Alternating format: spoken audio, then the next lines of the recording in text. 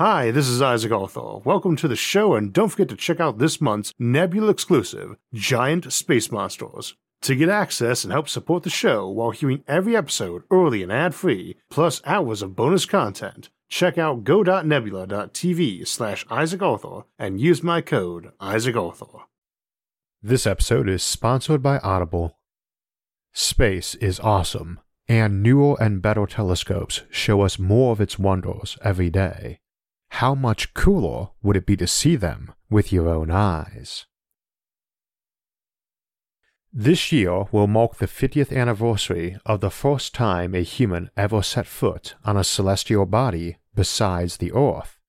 It wasn't that much earlier that we even reached orbit, just a few hundred kilometers above our planet, 1,000th the distance to the Moon, and 1,000,000th the distance to other planets. We've spent a lot of time talking about getting off Earth and colonizing new worlds, and I thought it was time to talk about some of the other reasons to get out there. One of which is to see the place, take some photos, and go home so you can rave about it to your friends, family, and any captive audience. The solar system has a lot of wonders to attract tourism, and we'll look at some of those today. But our focus will also be on how the science, technology, and economics of space travel are likely to alter space tourism from conventional modern tourism, where travel is quite quick, and how that would shift with cost dropping. The first place we're likely to see mass tourism, because we're already seeing the start of it, is right in low orbit. This is what most folks mean by space tourism, going up to a space station and floating around in zero gravity. Neat place to be for the view, too, as you can see the Earth quite clearly in a way eagle-eye view doesn't begin to express, since the eagles are flying way, way below us. I suspect that most space stations in orbit will feature a down-facing port window, where you could literally hover over the world, weightless, and watch it spin below you. The sun also rises and sets every couple hours up there, so I'd imagine one of the first tourist restaurants on a space station will take advantage of that, and possibly a sunrise cafe. We should expect most space stations, particularly in the early period, to be simple rotating habitats with a zero-G hub, like the design from the Gateway Foundation we looked at in Spaceports. Tourists, particularly in the early period, will probably be most eager to play in zero-G. Problem is, it's actually rather tricky to prepare food, eat food, or get rid of already digested food in zero-G. Tricky to do those things neatly anyway, so I suspect the novelty of zero-G would wear off quickly, and the off-axis sections will be the desirable spots when playtime is over. These needn't have normal Earth gravity, just enough to make sure things fall down, especially for eating and sleeping. While being in zero gravity is likely to be something folks only want to experience for a few hours at a time, zero-G sports and activities are likely to be a huge new thing for us that will stay huge for the rest of human history. Going on a trip to play or watch a team in person is one motive for space travel, but also a good reminder that a lot of tourism is about seeing things humanity has built, not naturally occurring wonders. Activities you can only do in space will be a good way to fill some of the long travel time to see those wonders. And as modern cruise ships prove, often the journey is as important as the destination. And yes, for the folks who keep asking, we will do an episode on space sports sometime this year. Yet those natural wonders will drive early tourism away from Earth, and there are a lot of natural wonders out there. We mentioned how on a space station the sun rose and set every couple hours, not once a day. But in a way, that's not a very good sunrise to watch, very quick. But up on the Moon, the days last a month, so there's not a few minutes of wonder but many hours. Unfortunately, there's no air there, so it's not really very pretty, just a giant burning orb you dare not look upon. Similarly, while looking at Earth would be neat, the Earth doesn't rise or set on the Moon, as the Moon is tidally locked to Earth, so it just sits there in the same place in the sky, turning slowly and having the day-night Terminator creep across it. Where is the sunrise most awesome in our solar system? The sun is just a blinding white death ball on the airless Moon, and it's even worse on Mercury. Mars? Well, yes, there's enough air there for a real sunset, and the day's about the same length as here, and it will be different shades too. Butterscotch skies in the day, blue near the sun for sunsets, rather the opposite of Earth, so it's worth making a stop for maybe. How about the moons of the gas giants? Titan's the only one with a real atmosphere, indeed a very thick one, and the sun is still bright enough to give rather excellent and very long ones, as its day is a couple weeks long. Plus, you get to see the rings of Saturn. The gas giants all have rings, though none compare to Saturn's, and they all have moons that would be wonders to behold, though in truth the view of those planets and their rings from their moons is likely to be an even better sight, and from those moons you will often be able to see the sun rise or set on the planet they orbit. But the true queen for sunsets is likely to be Venus, whose thick atmospheres and clouds, and freakishly long day, would make the event a true sight to behold and last a very long while. Not from the ground, mind you, but from floating cities far above the molten wasteland of the surface, which would be quite the tourist attraction themselves. You might also go hang gliding, though you'd need to wear a breathing mask and acid-resistant suit, as it does rain acid there, and while those clouds would make for spectacular sunsets, they themselves aren't made of water. Speaking of hang gliding, lots of folks like to visit the Grand Canyon or other gorges, and some of those do hang gliding.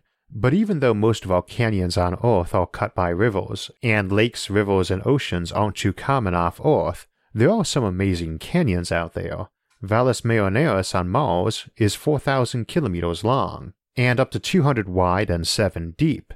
Indeed, while Mars' atmosphere is thin, flight is possible there, and any early terraforming efforts would see the atmosphere become thickest in those canyons. Pluto's moon Charon has many chasms itself, the biggest of which is Argochasma, not to mention vast ice fields, geysers, and cryovolcanoes. Mars possesses a few more impressive valleys too, though it should be noted there are some others throughout the solar system, often on various moons, including our own. Ithaca Chasma on Saturn's moon Tethys, which at 2,000 kilometers long and 100 kilometers wide, runs nearly the circumference of the whole moon, cutting a shallow slash across Tethys. Just across the way on Pluto is Sleipnir Fossa, one of the massive spider cracks of the Tartarus Dorsa. So someone wanting to tour the Grand Canyons of the solar system will have no shortage, though Earth itself has many of the best. But if one is hang gliding on Mars in the Mariner Valley, they might instead start on the mountains of Tharsis, not all that far away. For a mountain climber, Mars is the ultimate challenge though. Besides having several of the tallest mountains, including Olympus Mons itself, its lower gravity helps with climbing, but you have to bring your air with you, or some suit able to create it, which will negate that low gravity, as that would get heavy. Not the most challenging climb, as it has a very mild slope on top of low gravity, but it makes up for it in sheer height. For the casual climber, low gravity and a lack of erosion means there are many mountains of breathtaking height you might scale scattered around the other planets, moons, and asteroids. The tallest on the moon, Mons Huygens and Mons Hadley, rival Mount Everest, though height is tricky to define when there is no sea level, and you'd likely drive a rover up them rather than climb. Indeed, you can see a great shot of Mons Hadley in the background of the Apollo 15 mission. I imagine many will, too. Historical landmarks will be popular for tourism, and in the solar system, the Apollo landing sites are guaranteed to be the most ancient of these, unless we find some abandoned alien base on the dark side of the moon, of course. That does raise the question of preservation. Some tourists stepping on Neil Armstrong's one small step and erasing his footprint would likely cause a hue and cry so loud you could hear it even in the vacuum of space. How do you go about making sure people can get up close and feel part of our priceless history without damaging that history? Ownership of those sites matters a lot too.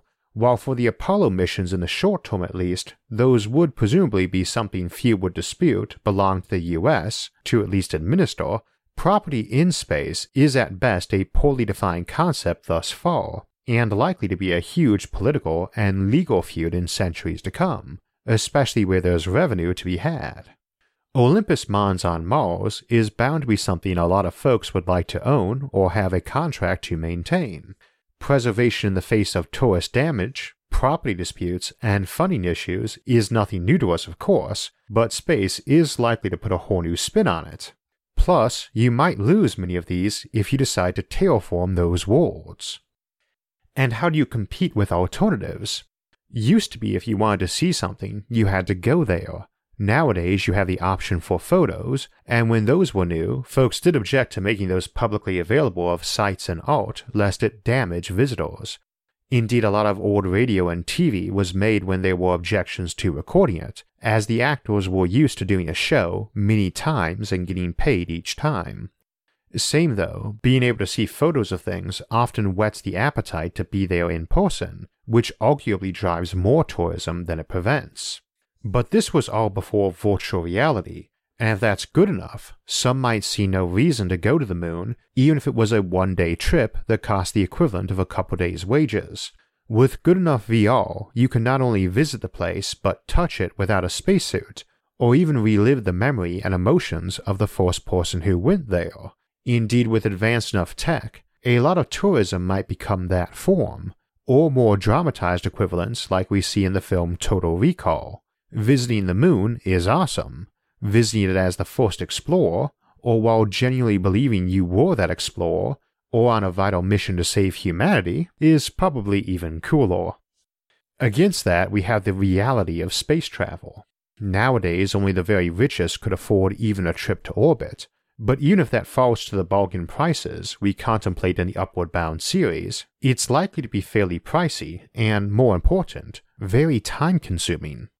Virtual reality or making the trip remotely via download into some Android might be an option, though the tech implied for the latter would probably mean the virtual reality was beyond merely good. Lots of travel time, even with an inexhaustible fuel supply, if you're limited to 1g of acceleration, experiencing the equivalent of normal Earth gravity on the voyage, the moon can be reached in a few hours. But even Mars at its closest, just under 60 million kilometers, would take a day of full thrust to reach the turnover point and the same to slow down. Fortunately, under constant acceleration, travel times rise with the square root of distance, so quadruple the distance, double the travel time. Meaning even distant places like Pluto might be reached in a few weeks. Of course, even in an energy-rich economy, that sort of casual expenditure of fuel is unlikely to be approved of, and such an economy is still a long way off, so more likely these would be slower-moving ships and modeled more on cruise ships than airplanes. This also means a big focus of the tourism would be on those ships, especially in the early days when those ports of call might not have many luxuries, so you're relaxing on the ship while you venture to see the solar system. I don't doubt we'd ever see any real tourism until ships could achieve enough speed to be making the journeys without plotting minimum energy Hohmann transfer orbits, which would make any trip take years, but interplanetary voyages of weeks or months certainly would still attract a lot of people, especially if the ship was accommodating. Alternatively, we need to remember this solar system is not just a handful of planets, or even their moons, though a place like Jupiter or Saturn, with so many moons, would be an ideal archipelago for a space cruise ship to amble around rather cheaply and with modest travel times. In the asteroid belt, for all that it's nothing like as dense as we see in science fiction, things are pretty close and need virtually no thrust to travel between, and we have discussed previously how the asteroid belt is likely to be the first place we settle after the moon, possibly even before Mars or Venus. Many of those features, awesome canyons and mountains and craters, are abundant in the belt, and one could easily imagine cruise ships that slowly circled throughout major ports of call in the belt, on decade-long journeys that people simply joined for a few ports here or there. There are endless canyons, caverns, lava tubes, and craters you can go spelunking around in the solar system, many of vast size, as gravity and erosion don't collapse them often, and it's safer to crawl around inside them for the same reason. Many of these might be pressurized by us too, so that you could float through them, or walk and climb in low gravity. Interesting alternative though, since much of that settlement might be small mining colonies, and in colonizing Ceres and Pluto, we talked about how bigger settlements might send circuit caravans for trade around the asteroid belt or Kuiper belt. They might do that for tourism too. A lot of tourism trailblazers here on Earth were about legitimate businesses in some remote area and merely told others about things they saw, inspiring others to follow suit. We picture miners coming to visit those bigger colonies to trade their goods and get some R&R, but it might go the other way. Maybe big cruise ships would be visiting ports of call, not just to pick up and drop off passengers, but be more like a traveling fair or carnival, which paints an interesting image of future asteroid belt spaceships as an interesting mix of freighter, retail store, sports arena, hotel, casino, and resort. At least in those early days for those early colonies. As things develop, you'd see more specialization and more travel, going to Europa to scuba dive in the subsurface oceans. But as things grow, the ratio of natural wonders to man-made stuff for tourism will alter too. You're going to start collecting new wonders, multi-kilometer wide domes over craters, terraformed lunar lava tubes, canyon cities in Mariner Valley on Mars, cloud cities on Venus, and probably all sorts of megastructures. Those could be something fairly mundane like enormous O'Neill cylinders, of which we expect to ultimately build billions of in our solar system, and each probably aiming to be a bit unique, or rather flashy and bizarre, like some asteroid carved into a giant head like Mount Rushmore or Easter Island.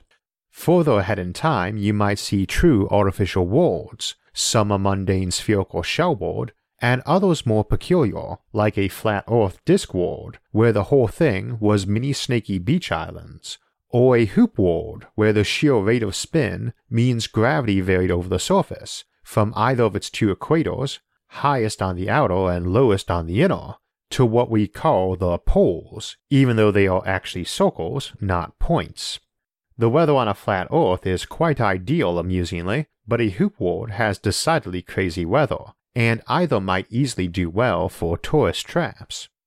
Or we might see the belt shift from big rocks to many artificial cylinder habitats to a giant topopolis or rung world, huge rings around the sun of incomprehensibly large habitable areas, and in a topopolis one might take a classic cruise ship down the World River. Topopolises are incredibly long and skinny, so that it's essentially one long stretch of skinny land, and I always picture them having some single long river that makes it akin to how ancient civilization on the Nile was, a nation you could see across in one direction but spend weeks crossing the long way. Of course, in a topopolis, even a single layer one, the river isn't going to be thousands of kilometers long, but more like 1 billion. So you could spend your whole life traveling down the river to a new town every day, and take tens of thousands of years to get back to where you left. So voyages in space for tourism do not necessarily require very long times of thumb twiddling on a ship, as the solar system might fill up fairly rapidly. As we've often said of Dyson swarms, they are nothing like the packed and crowded image we get when contemplating a Dyson shell, but travel time between various neighboring habitats would be on an order of minutes and hours, not weeks, at very low speeds and energies. Of course, high speeds don't necessarily mean high energies, and not just in the sense that people might travel as information, uploading to bodies at their destination, riding beams of light. There's more than one way to do that, and we've talked many a time of using beaming technologies to push ships to huge speeds, as we discussed in interstellar laser highways and beam-powered ships. That still costs energy, though less than if you have to carry your fuel, and moreover, it can be reclaimed. It costs energy to move something up to high speed, and more to slow it down, but if that energy is just light bouncing off a big sail, you can bounce it back to be reclaimed, and while you'll never break even on this process, ships moving down lanes pushed by energy beams to speed up or slow down can be done for a lot less total power loss than what you put in.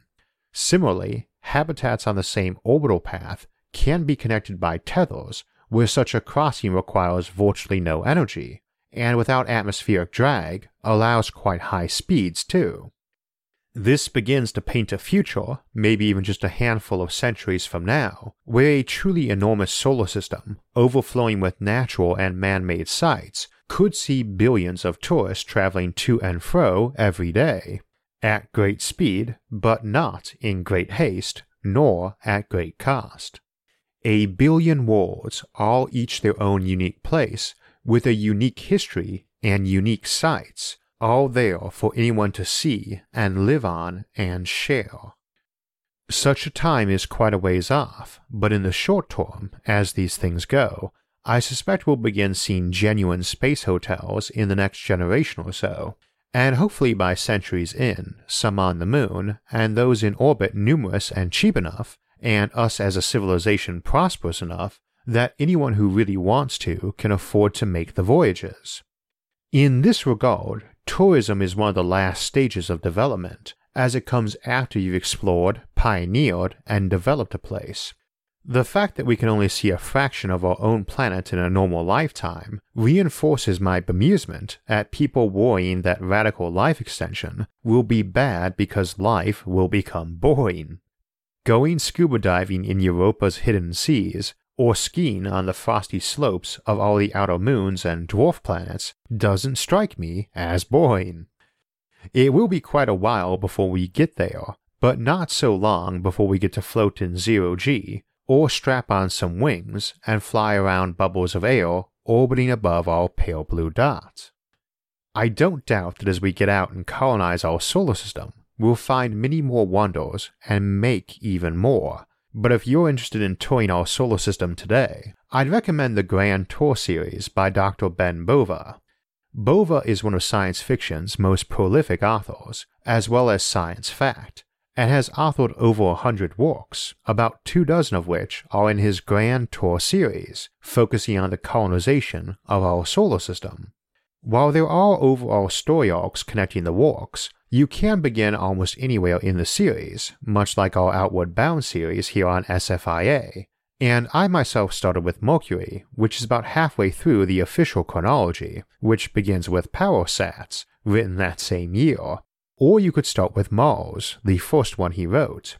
Wherever you want to start, all those books are available on Audible, and most are narrated by Stephen Rudnicki, one of my favorite readers.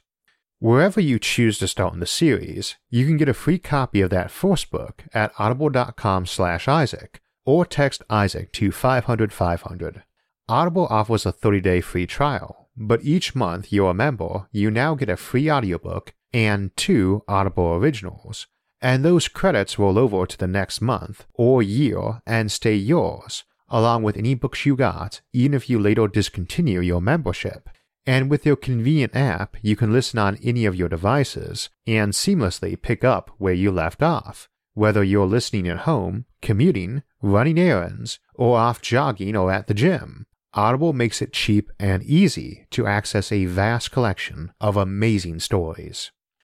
Also, if you're an Amazon Prime member, for a limited time, you can start an Audible membership and save 66% on your first 3 months. A total of $30 off. That's like getting 3 months for the price of 1. You'll pay just $4.95 per month for the first 3 months. After that, it's only $14.95 per month, and the offer is valid till July 31st. We were talking about wonders we might find in the solar system or create today, and next week we'll start our examinations of one such, ecologies which might naturally occur or be created in space, void ecologies, and we'll look at the popular notion of living ships in space whales and bioships. Such natural void ecologies might occur in distant alien systems we may visit, and the week after that we'll return to our Alien Civilization series to consider aliens who might visit us, though not for friendly reasons or tourism, in Invasive Aliens. For alerts when those and other episodes come out, make sure to subscribe to the channel and hit the notifications bell. And if you enjoyed this episode, hit the like button and share it with others. Until next time, thanks for watching and have a great week.